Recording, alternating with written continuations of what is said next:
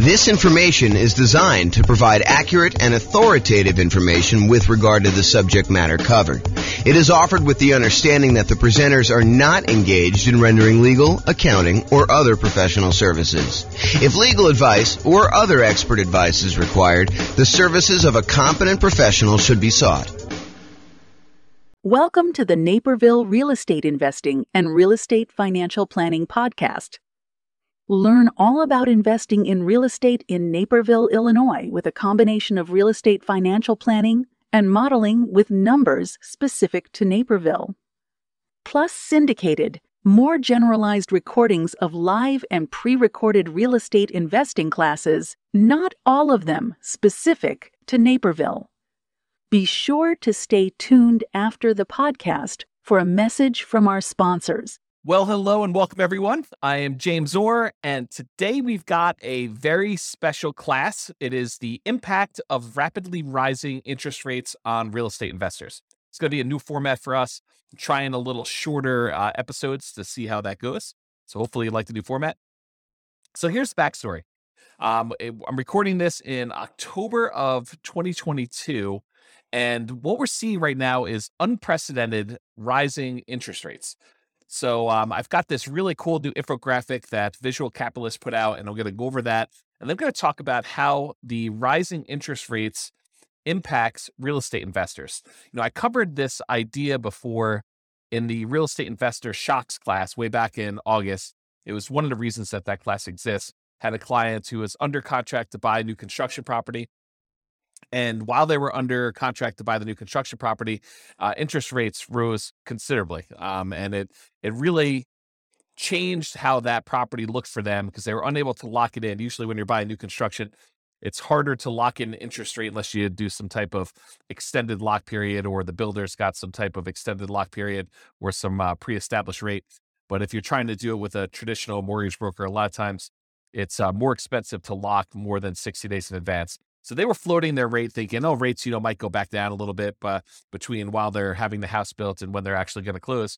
And just the opposite happened. The rates jumped up very significantly while they were under contract to buy the property, almost to the point where they did not want to buy. And so I did a whole class on that type of shock and a lot of other shocks. And that's the Real Estate Investor Shocks class. That was back in August. You can go find that on the podcast. So we've seen interest rates going up at a rate that is unprecedented, and I'll show you some graphics about that here in a second. And one of the things that the question is does this impact real estate investors, and how does it impact them? And so we're going to start a conversation about that. I think this is much more than a single episode topic. I think that we're going to talk about what happens to real estate investors as interest rates rise as part of a theme moving forward. And so there'll be a bunch of other kind of classes and modeling and discussions on that topic, but this is kind of just us getting started. So, all right. So the chart that I have from Visual Capitalist goes over what's called the federal funds rates. It's basically what the banks use in order to loan money to each other overnight. So it's not mortgage interest rates that were shown specifically, although the federal funds rates is very closely related in many ways to what a mortgage interest rate would be. It's not the exact same number, but if the federal funds rates go up, then it tends to increase mortgage interest rates as well. And if the federal funds rates go down, then that tends to impact mortgage interest rates too. And so what the Fed does, it actually sets these rates, which is what banks charge each other to loan money overnight. And therefore, that impacts what the actual mortgage rates. So the Fed is actually impacting mortgage rates, but indirectly. So let's take a look at what the numbers are.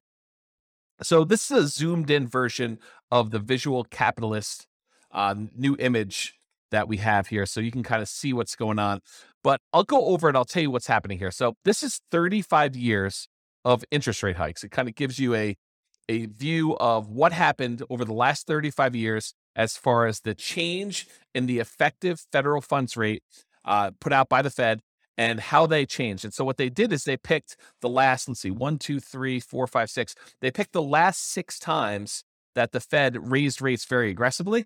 And they wanted to show you, this is over the last 35 years, and they wanted to show you how quickly they did it.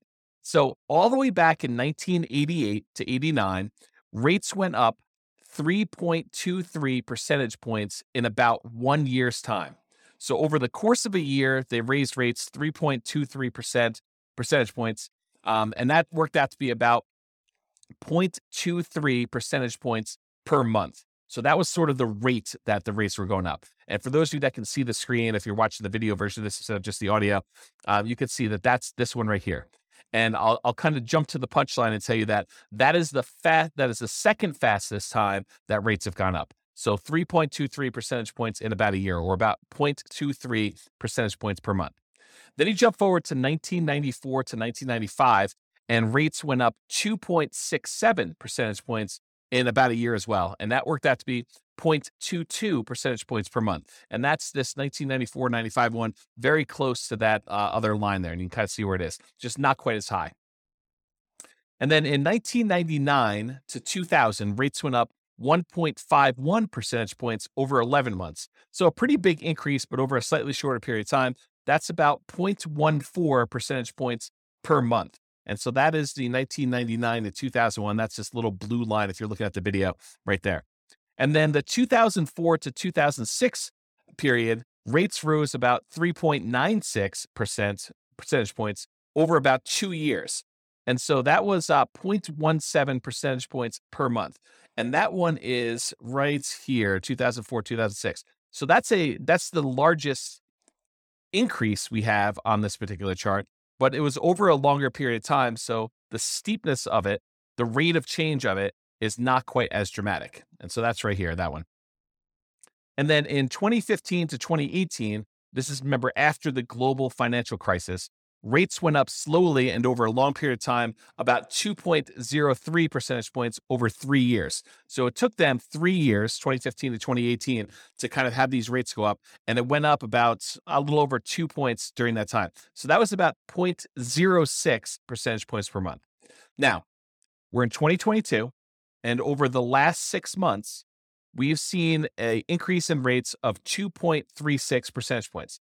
So as far as like magnitude goes, it's definitely not the biggest increase we've ever seen. In fact, we've seen we've seen 3 other periods in the last 35 years of history where rates have gone up more than this. Okay, so it's not just a order of magnitude problem that we're seeing that. But what we are seeing is the time period, the amount of time it took to increase that much is a new record. It's faster than any other time in history. And so we saw a 2.36 percentage point increase in 2022 over 6 months, which is 0.4 percentage points per month. So what I did is I took the kind of rate, how many percentage points it was going up per month, and I plotted them on a separate chart just so you could see the order of magnitude. So 1988 to 89, it was 0.23. 1994 to 95, it was 0.22, just a little smaller than the 1981 one. 1999 to 2000, that was 0.14. 2004 to 2006, that was sort of like before the financial crisis, that was 0.17. And then in 2015 to 2018, it was 0.06. And these numbers, again, are the percentage points change per month during these massive increases. So it had to be a massive increase. And then we figured out how long that increase took to happen from its kind of trough to peak. And then we look at how, what the rate of change is per month to find out like how severe it is. And then if you look at 2022, it's 0.4. So it's almost, not quite, but it's almost twice as much as the next 2 highest ones, 0.23 and 0.22. We're talking about 0.4. So what's been dramatic about this particular period of time is how quickly the rates have gone up. And it's not that the rates, it's not that we're seeing the highest change in rates. That happened elsewhere. That was not our current time so far. And we may see an increase in rates from here, but it is the fastest we've seen this amount of change. And so we'll have to see kind of what happens. In that class, when I did the real estate investor shocks, I did talk about just having some historical perspective. I think there's a tendency, this is my hypothesis, right? I don't pretend to know everything, but this is my hypothesis about what I think is happening with people. I think a lot of people have short memories about what has happened in the past. We get used to this idea that mortgage interest rates are at, 3%, 3.5%, 2.5%, whatever it is that you were able to get in the last, 3 or 4 or 5 years. When we've seen, this is a chart showing historical interest rates, it's like over here down in this really low section. So whatever you were able to get for that. And I think what happens is people think, that's normal. I should be able to get a 3% mortgage or a 4% mortgage or, maybe even a 5% mortgage. That seems like a reasonable number. But what I think some people, I would even argue maybe most people don't realize that historically that's really low. Like if you see these numbers here, like the 2-3%, that's exceptionally low, going all the way back to when this is the Federal Reserve. Freddie Mac source is the website that was from the Fred. I think it's the St. Louis Federal Reserve. But anyway, it shows the sources from Freddie Mac data. It goes all the way back to, this looks like maybe 1970, 71, sometime around there. But 1971, it was 7.5%. And this is actually mortgage interest rates now, not the federal funds rate. But back in 1971 or so, interest rates were 7.5, higher than they are today. And from there, 1971 through probably whatever this is, mid 80s or so, interest rates actually went up largely to the high of almost, 18, 19%, whatever that number actually is. It's definitely over 17.5, it's probably over 18.5. So interest rates went up pretty significantly during that period. And then from there, they've been on a jagged, not consistently down, but overall downward trend to when we were bottoming out, sort of like during the pandemic, where we had these really, really low interest rates. So it went from, 18 and change probably all the way down to these lows over here, which is probably, just over 2.5, somewhere around there for the very low. But now we're back up, I'm recording this in early October, 2022. We're back up to, probably pushing 7% or so as the interest rate. Lower than what we were in the early 70s, but definitely a lot lower than we were in the 80s.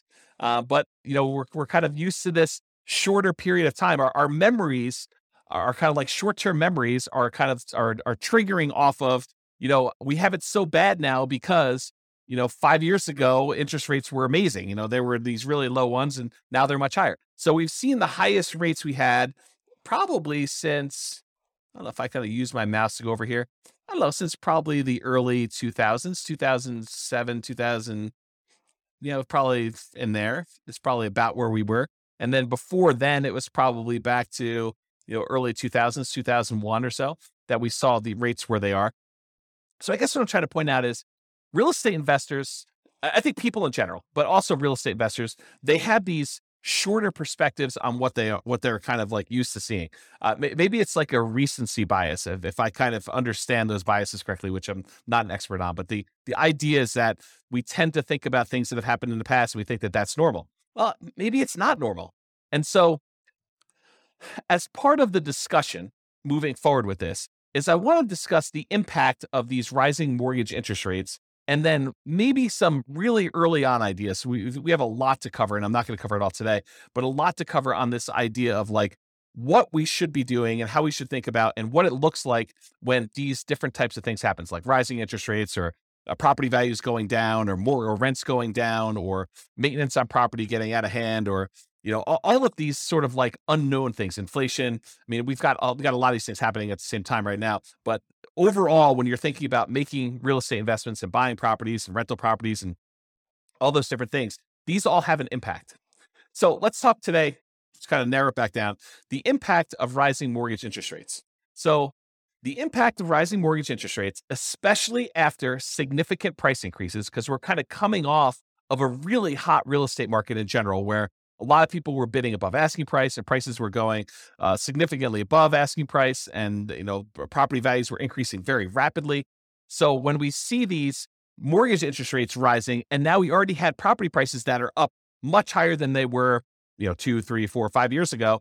And maybe we've seen rent increase, but maybe not quite as much as we've seen these home prices increase, and definitely not as much to kind of counteract the ability for the prices going up and the interest rates going up, such that the payments on those, if we finance those properties, to be able to support that particular property. So now when you have prices going up and rents going up, but maybe not quite enough to keep pace with the prices going up, and maybe now these really high interest rates, it can make it much more challenging to have positive cash flow on a property. And because of that, also to qualify to buy the next property and any additional future properties you're planning to buy. So if you were using something like the nomad strategy, where you're buying a property, moving in, living there for a year, and then after the year, converting that to a rental and repeating the process, it's one of the strategies that a lot of folks use in order to minimize how much they need for down payments, get better interest rates on their loans, and then they kind of buy a property, live there, and then they acquire as many properties as they want, repeating that process over and over again. But if you're trying to do something like that, then having these higher interest rates and higher prices and the rents not being growing quite as fast as those two are growing in tandem, that actually impacts your ability to qualify for the next property, making it harder. You may have to wait. You may have to put more down. You may have to buy down the interest rate. You may have to do a combination of those things. Maybe you have to do some type of other increase their income on the rental property, like doing short-term rentals or something like that, as just an example. So to be able to do all of that in order to buy these properties and qualify for the new loans, these rising interest rates are really impacting that a lot. So the question then becomes, because I hear some of the rumblings going on, is real estate investing dead? Interest rates are now 7%. It doesn't even make sense to go buy a property with 20 or 25% down anymore. It's really hard to get into cash flow, or they're really, really negative, or whatever happens to be happening in your market. And I personally think the answer to that is not at all. I do not think that real estate investing is dead. So what does this mean for real estate investors? First of all, it's not the end of the world. It may seem like that, but I wanted to give you some perspective about these interest rates and how they've been really, really high in the past. And real estate investing was definitely not dead at that point. It is not dead right now. There are strategies that you can apply that don't rely on you or your customers getting new bank financing at all.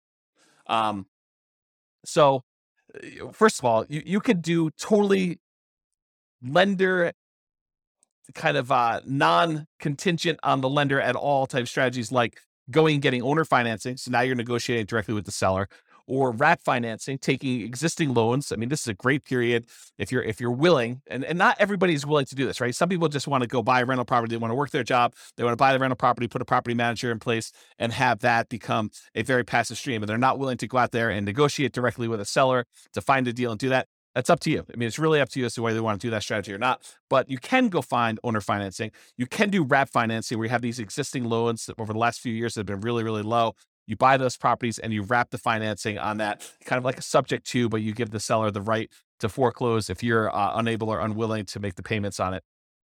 Loan assumption. So there are some loans, especially if you're doing like a nomad strategy, where you can go in and formally assume a loan that has a lower interest rate, may require a slightly larger down payment than what you might have been thinking. But that's definitely a strategy where now you can take over a really good interest rate loan on a property that is, 3%, 3.5%, 2%, things like that. You could also do lease options, where you are leasing a property and you have the option to purchase it, or you do a lease purchase where you have a lease on a property and you have a purchase agreement, the contract to be able to buy it at some point in the future. So those don't require outside financing. Agreement for deed, where you have an agreement with the seller that you're going to make monthly payments, and at the end, they're going to provide you the deed to the property if you do all that. And then buying properties subject to the existing financing, where you leave the existing seller's loan in place. The seller deeds you the property, so you are now the owner of the property, and you start making payments on an underlying loan, as an example. So those are strategies that do not rely on you or your customers specifically getting new bank financing. Now, a lot of these strategies do rely on your customers eventually getting loans and cashing you out. For example, a very common lease type strategy is you do a lease option, you acquire property on lease option or subject to, or wrap financing, and then you immediately offer it to a tenant buyer with a lease and an option to buy it from you. And in that case, you are eventually relying on your lease option tenant buyer going and getting a loan from a bank and cashing you out in the property, if that is your model to do that. But there are versions of this strategy where you agree with the seller upfront that you plan on lease optioning the property and that you do not intend to lease option exit it. You're going to hold on to it long term. And so you have to negotiate a much longer lease to do something like that.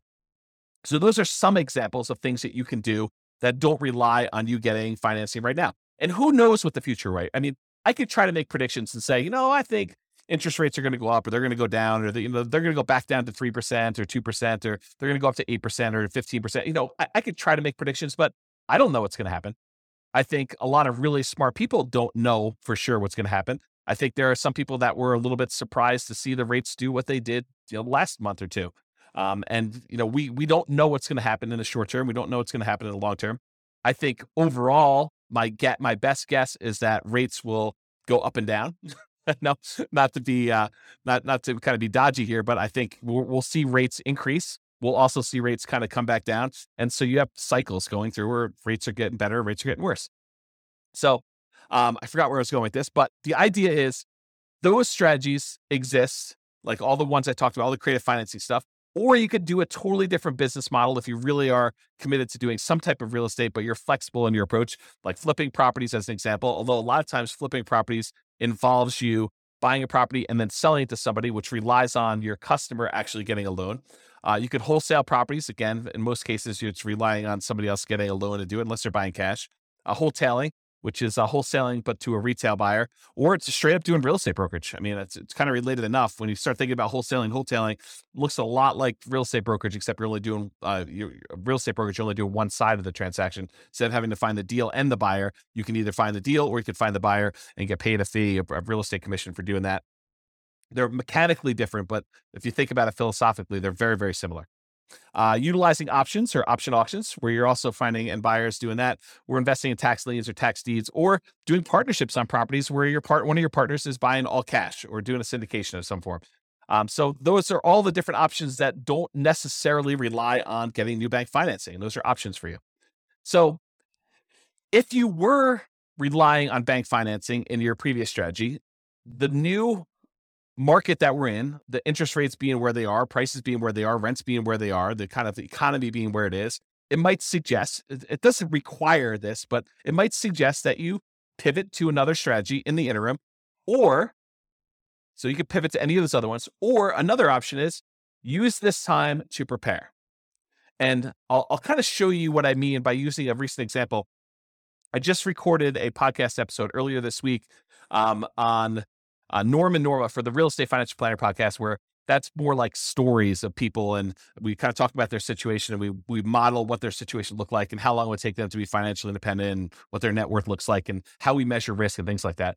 But there's a couple in there, Norm and Norma, and they were going through in previous episodes on how to buy rental properties in a variety of ways. And so one of the ways they were considering is putting 20% down and buying as many rental properties as they could until they had a maximum of 10, and then kind of seeing how long it takes them to be financially independent with that, or putting 25% down and doing loans, or 15% down, doing non-owner occupant investor loans and paying the PMI when they do that, or doing the nomad strategy, which we discussed, but putting 5% down, moving into the property, living there for a year, at least a year, and then converting that to a rental after time.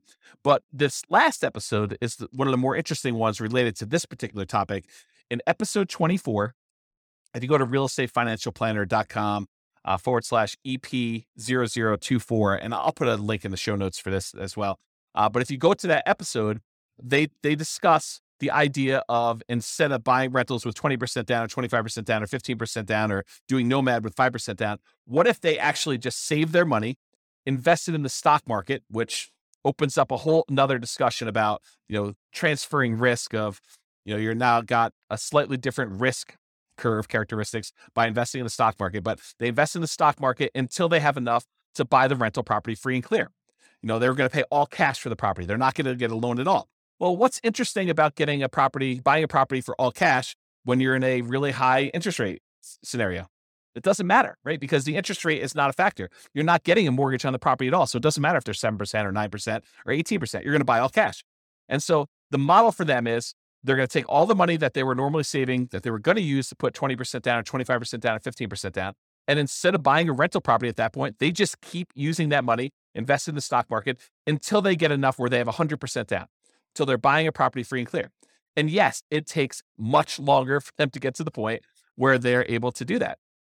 But the interesting thing that happens is, it doesn't take a lot more. It doesn't take a crazy amount of time in addition to do this free and clear model versus doing the traditional rental model. As an example, and this is a very specific example of their situation, their jobs, their income, the types of properties that they're buying. And, I probably will I'm going to talk about this here in a little bit, but I probably will do a version of this for every city in the different podcast cities that we're kind of doing, where we use that city's numbers to show you how this impacts in whatever city you're in, right? Like the idea is that we'll be able to do it for your city, but for their specific situation, their own savings rates, their own, kind of like income and their debt load, because we use debt to income to determine when they buy it. Although you don't do that when you're doing buying free and clear properties, but you do for the other loans. But all their specific situations. In that particular case, it takes them, when they're buying 20% down payment rentals, it takes them 31.17 years. So just over 31 years to be financially independent, where the income from the rentals and any other money that they have invest in the stock market using a safe withdrawal rate, but a combination of cash flow after all expenses and the money that they have in the stock market, that combined is enough to support them with their minimum income that they need for retirement. And we do adjust for inflation and do all the math right. So you can go listen to the episode to get all the details. But the short version is it's about 31 years if they put 20% down. But if they save up and they do 100% down, they buy the properties for all cash, they buy free and clear rental properties, it only takes 1 year more for them to be financially independent, which blows people's minds, because instead of them, putting 20% down, buying a rental property, and then saving up, with the extra cash flow from that one and any extra savings that they got, they buy another 20% down, then they buy another 20% down until they get as many as 10. Sometimes it doesn't even get to 10 before they're financially independent. But if they do that model versus they save up until they have 100% down to buy a rental property, then they buy that rental property. And these are identical properties. I didn't change the property type at all. It's the same ones that they were buying when they put 20% down as they were doing when they were buying the free and clear ones. But if they go and they do that and they put 100% down, it only takes them 1 year more. It's 32.17 years versus 31.17, which is crazy. So imagine for a minute, you're getting all stressed out because interest rates are up and your investing model is harder to do. You're like, I don't know, I can't make these numbers work. I can't buy a property that's got positive cash flow. Do you think that saying, okay, the market's kind of giving me a sign that maybe I should just pause for a second here, catch my breath, see what's going to happen here. If you've got properties, great. Those are awesome. They're performing well. You've got great loans on them. Whatever your situation is, that's awesome because those kind of get to accumulate. But for now, I'm just going to hoard money. I'm just going to kind of save, put it in a pile, maybe invest in CDs or savings accounts or stock market or whatever you think is appropriate for you and for saving that money. But you kind of let that money grow, knowing that either one of two things is going to happen. Either the interest rates are going to get much better and you're going to find a deal that makes sense, or interest rates don't even have to be better. You just find a deal that makes sense for you to do. Someone offers you owner financing in the MLS or something easy that makes sense for you to invest in. Or you get to the point where you have enough money where you could buy it cash and the financing no longer matters. And if you think to yourself, I think a lot of folks would think, I have to do this. I have to go put 20% down. I have to move really, really quickly because, trying to save up for, buying the first property with free and clear, it might take me 20 years to do that. Yes, it does. It takes forever for them to save up and do 100% down. But when they do, the cash flow from that free and clear property makes up a significant amount of the amount that they need to be financially independent, such that they don't need that many properties in order to hit that number to do that minimum amount they need. So I guess what I'm saying is it takes a year longer to do the one where you're doing 20% versus buying free and clear. If they had put 25% down instead of 20%, it takes 28.5 years. So a little bit faster, whatever that is, 4 years, 3.5 years faster. How's my math? 1.5 and 1.17. So what is that? 2.7, something like that. I don't know it's hard to do math on the fly here. But basically, it's a few years faster for you to go put 25% down than it is for you to save up 20% down, which is counterintuitive for a lot of folks. They're like, oh, I think it would be better to do them faster, to buy them quicker. Nope, not in this case.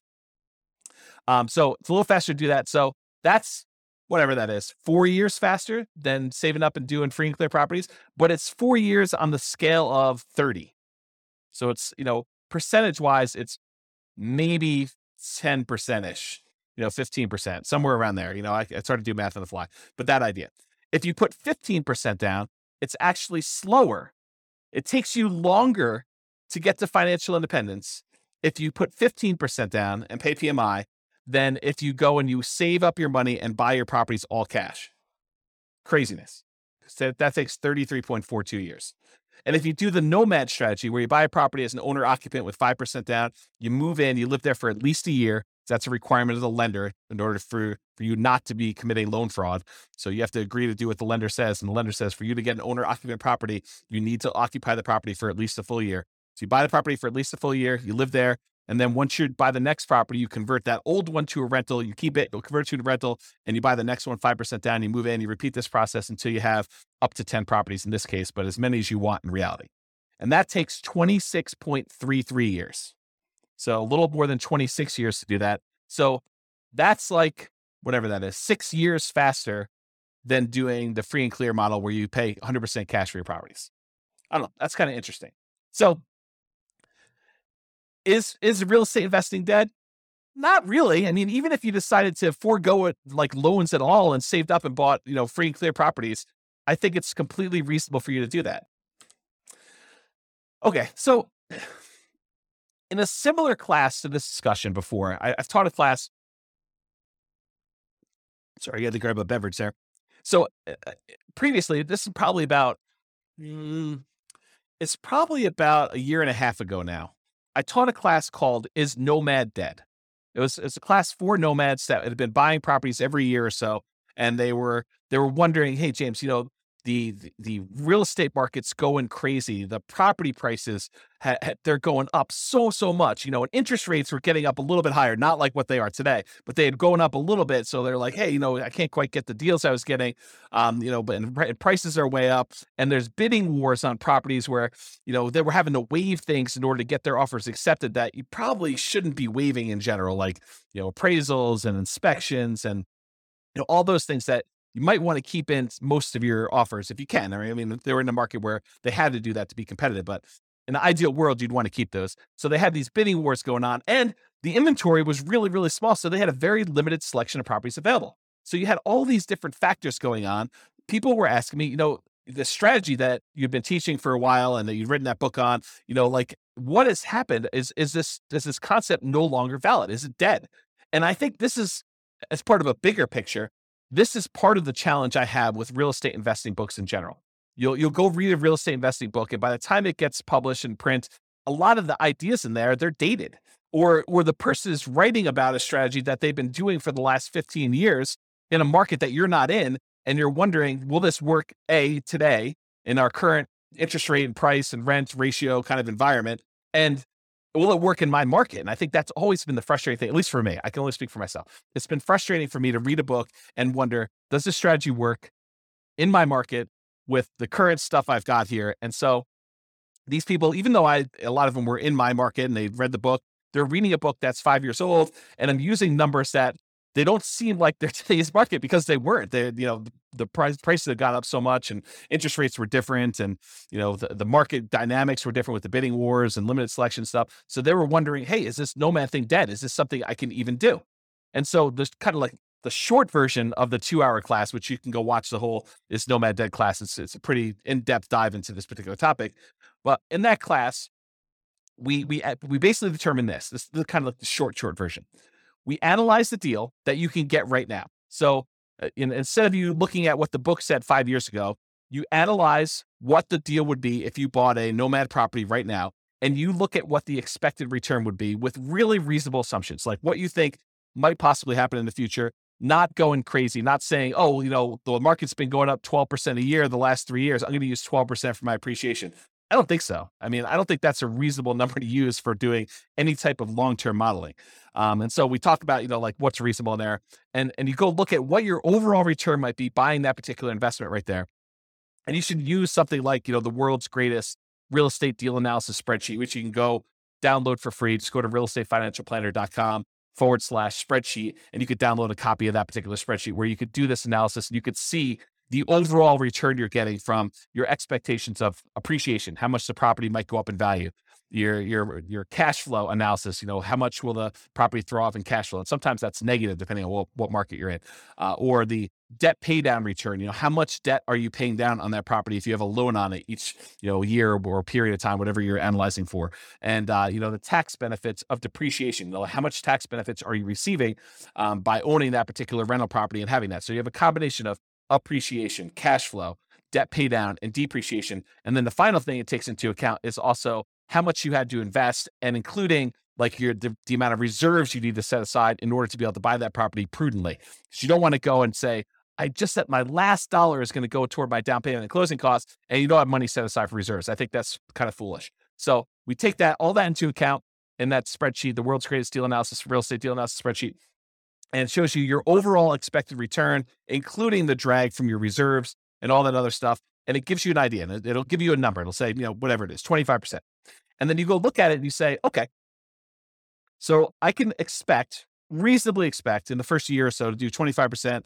And overall, the overall return on equity, which is the way you should do it. There's probably a whole nother class and they teach on return on equity, but the overall return on equity tends to decrease over time. It tends to get lower and lower and lower over time until eventually it becomes the unleveraged appreciation rate and the cash flow or the cap rate on the property. So the combination of an unleveraged appreciation rate and cap rate, so you might be seeing, depending on what market you're in or everything, maybe 8%, 3% for appreciation and 5% for cap rate.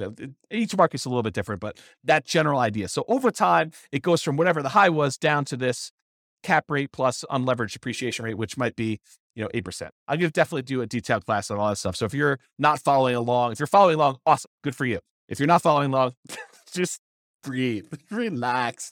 We will get to all this stuff in other classes. So this idea though, is you go look at the return you're getting on that thing and you say to yourself, okay, I'm getting whatever number it is for you, 25%. And you say to yourself, can I invest in anything else? Can I go find another investment that is going to do better than this 25% or whatever your number is with similar acceptable risk characteristics? And specifically, the risk characteristics have to be like what is acceptable to you. I personally don't think that buying a rental property has the same risk characteristics as buying crypto, some type of cryptocurrency and speculating in a cryptocurrency market. I think they're different risk characteristics. You may think they're the same, and that's up to you. I mean, I'm not going to impose my will on you, but I think they're different. I also think that putting money in a savings account has very different risk characteristics than buying a rental property. I think that savings accounts are less risky than buying a operating rental property business, which is what you're doing.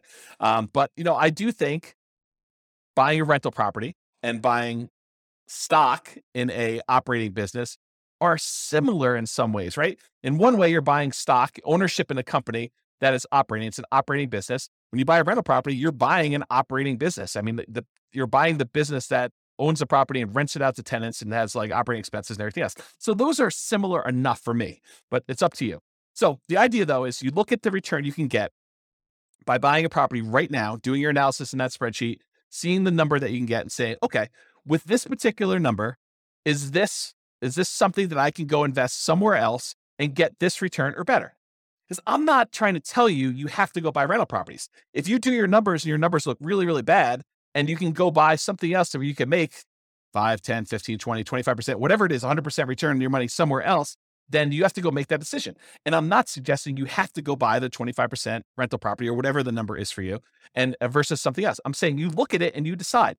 You can't go compare it to what you could have made 5 years ago. You can't go read the old Nomad book and say, oh, but James, when you were buying those properties then, you were getting 80% return on your money. Okay, I was getting 80% back then. Today, the numbers are whatever they are, 30%.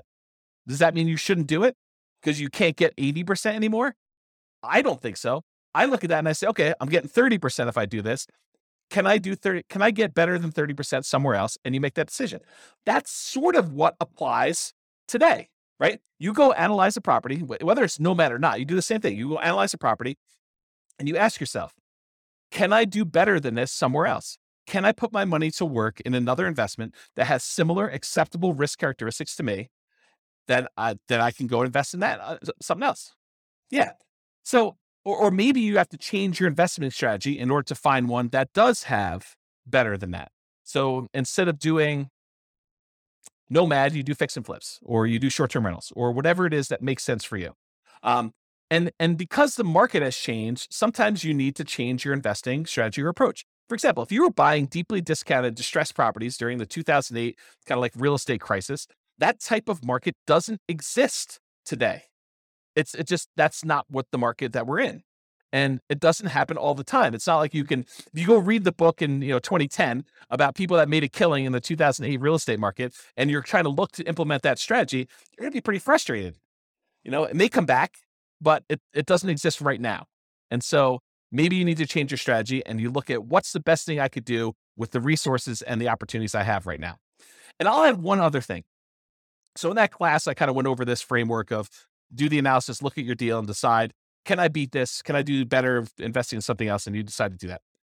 But now I'll say another option, which I don't think I mentioned in there. I haven't listened to that class in a while, but I'll add one additional thing, and that is you can wait.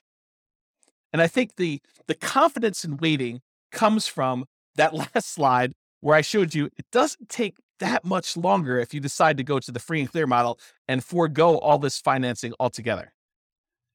There are some strategies that are much faster than that, but if you're thinking I'm going to do 20% down versus I'm going to do this free and clear model, I think even if you had to wait 20 years to build up enough down payment to buy a property free and clear, which I don't think it's going to be that long, but I think it's prudent for you to wait on the sideline. I don't think it's unreasonable for you to say, I'm just going to hold my money. Maybe I want it in the stock market. Maybe I don't. Maybe I want it in crypto. Maybe I don't. Maybe I want it in savings. Maybe I don't. Maybe I want it in something else. Whatever you decide to hold your money in, but you can hold it and just accumulate money with savings, keep whatever investments you have, if that makes sense for you, and you can decide to wait for that. So that's what I'll say about that for now. Okay. So I think I hinted at this earlier, and it's kind of come up a couple times for me, but my favorite part of real estate investing books and kind of like podcasts or whatever else, audios about things is kind of the analysis part. Hearing about someone say, I bought this property, then I bought this property, then I bought this property. And, it took me X amount of time in order to accumulate enough where I was financially independent. And like that part of the book or that part of the story, or like hearing, a property that I own to kind of increase in value and it finally went to this and my cash flow on it is this, like those are the exciting, juicy parts for me personally. And I'm sure everyone else has got their own little thing, but once you get a certain basic level of understanding of how real estate investing works, you understand mechanically how to do it. Maybe you bought a property or two or three and you kind of got the basics down. Yeah, you pick up little tips here and there, but I think the part that I'm most excited about is the number side. I don't know, maybe I'm weird that way. But anyway, the challenge I have with the numbers is, number one, they were never for my market. I can't recall reading a book where when I was reading the book, it was for a market that I lived in. It's just never worked out that way. Either the prices were, really, really expensive stuff, or, they were buying really deeply distressed properties, or, it's like all these different types of markets where it wasn't what I had there. And as soon as they published it, it was out of date. And a lot of times it was out of date before they published it because they're writing about a strategy that they've been implementing for 15 years. And those 15 years are very different than what our market is today. And so they were never for my market. They were almost instantly out of date. And so what I plan to do is I will plan to solve that problem for folks by doing city-specific podcasts. That's why there's all these different city-specific podcasts. The content is largely the same, except all the analysis that I do is city-specific. So no matter what city you're in, we will do analysis using your property prices, your rents, your taxes, your insurance, like all those numbers that are specific to your city.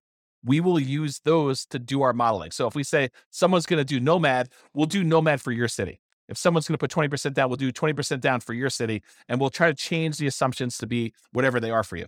And I'll share the link to you. I'll show you where I am, and I'm moving in this direction. So I'm doing a lot more of it, and it's going to get a lot better over time. But right now you can see what we have. I'll put a link in the show notes. You can go look at it and then just select your city from the list, and you'll be able to do it. Or I'll have the direct link in the specific podcast. So I just upgraded the Real Estate Financial Planner server to be able to do more of this analysis. I had to get a much bigger server to handle all the different analysis we're doing. So we're going to have 100 plus different models for each city. And so, you have 300 cities that starts getting really big with all the different data, and you want to be able to compare them and all that stuff. So, I gotta work on the code to build all that. So it's going to take time.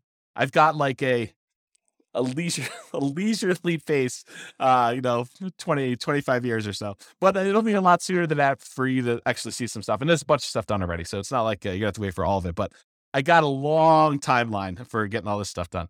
There's no rush for me right now. It's sort of like a semi-relaxing sort of quasi-retirement sort of thing. So anyway, so you'll see all that. And the good news is if you go to your particular city and you're looking at the numbers, you're like, James is off his numbers. I mean, I don't know where he's getting these numbers from, but I live in this city and his numbers are really, really wrong. So if you go look at the numbers for your city and you feel like they're not correct, which is my very polite way of saying James is all hose. He's totally messed up on this, which is absolutely possible since I am not an expert at every real estate market. So if you go there and you find out your numbers are wrong, you have at least two options and to get them corrected. So number one, if they're wrong for everybody, if like my price point is off or my rents are really far off or something like that, just tell me, drop me an email, and I can go update them and rerun all the models. So our software allows me to go in there and I can just change the assumptions for whatever it is, and I'll rerun them all and they'll be correct for everybody. Now you can go and everyone can go and do that. If they're just wrong for what you can do, if you go there and you're like, oh, he's using average price or median price, and I'm buying properties at this big discount, or I'm buying in a certain niche where my stuff is, 30% off or whatever you're able to do. Like you're special and you've got some magical power to be able to do something that not everybody can do. But it wouldn't be fair for me to change all those numbers just because you're able to do something miraculous, something exceptional. You can go ahead and copy the scenario into your own real estate financial planner account. Just change whatever it is that is different about you and what you can do and rerun it. And you'll be able to do all the changes and see exactly how it impacts you. So those are like the two solutions for you discovering that I don't know everything about every market, and hopefully that'll help you. So that's what you can do there. All right. So I went a lot longer than I expected to go. I was thinking to myself, this is probably 15 minutes. It's 45 minutes in. So I hope you've enjoyed this new formats. I will try to keep them shorter in the future. I'm aiming for sort of that 15 to 20 minute podcast length. My contact information is on here, and I'll put it in the show notes as well. And you can kind of reach out to me if you've got questions or need anything else. But I hope you enjoyed it. I hope that is helpful and more encouraging for you than this discouraging news and running deal analysis and seeing, frustrating numbers with your mortgage interest rate. And I'm not sure if the animals, if you probably can't see the cat and the dog, but they've decided to visit and meow, and the dog's not barking, he's taking a nap, but hopefully you guys did that. So anyway, I'm James Orr. Hope you enjoyed. I'll see you next time. Bye-bye for now. With home prices up, mortgage interest rates up, and rents up, but not quite enough to counteract the higher prices and interest rates, cash flow on rental properties in Naperville is harder than ever. Book a call with the Real Estate Financial Planner to apply our proprietary 88 strategies to improve cash flow on your rentals. See the show notes for a link to schedule your call and improve your cash flow today. If you're a real estate agent, lender, or professional in Naperville that wants to help our real estate investor listeners, consider reaching out to learn about collaboration opportunities with this podcast.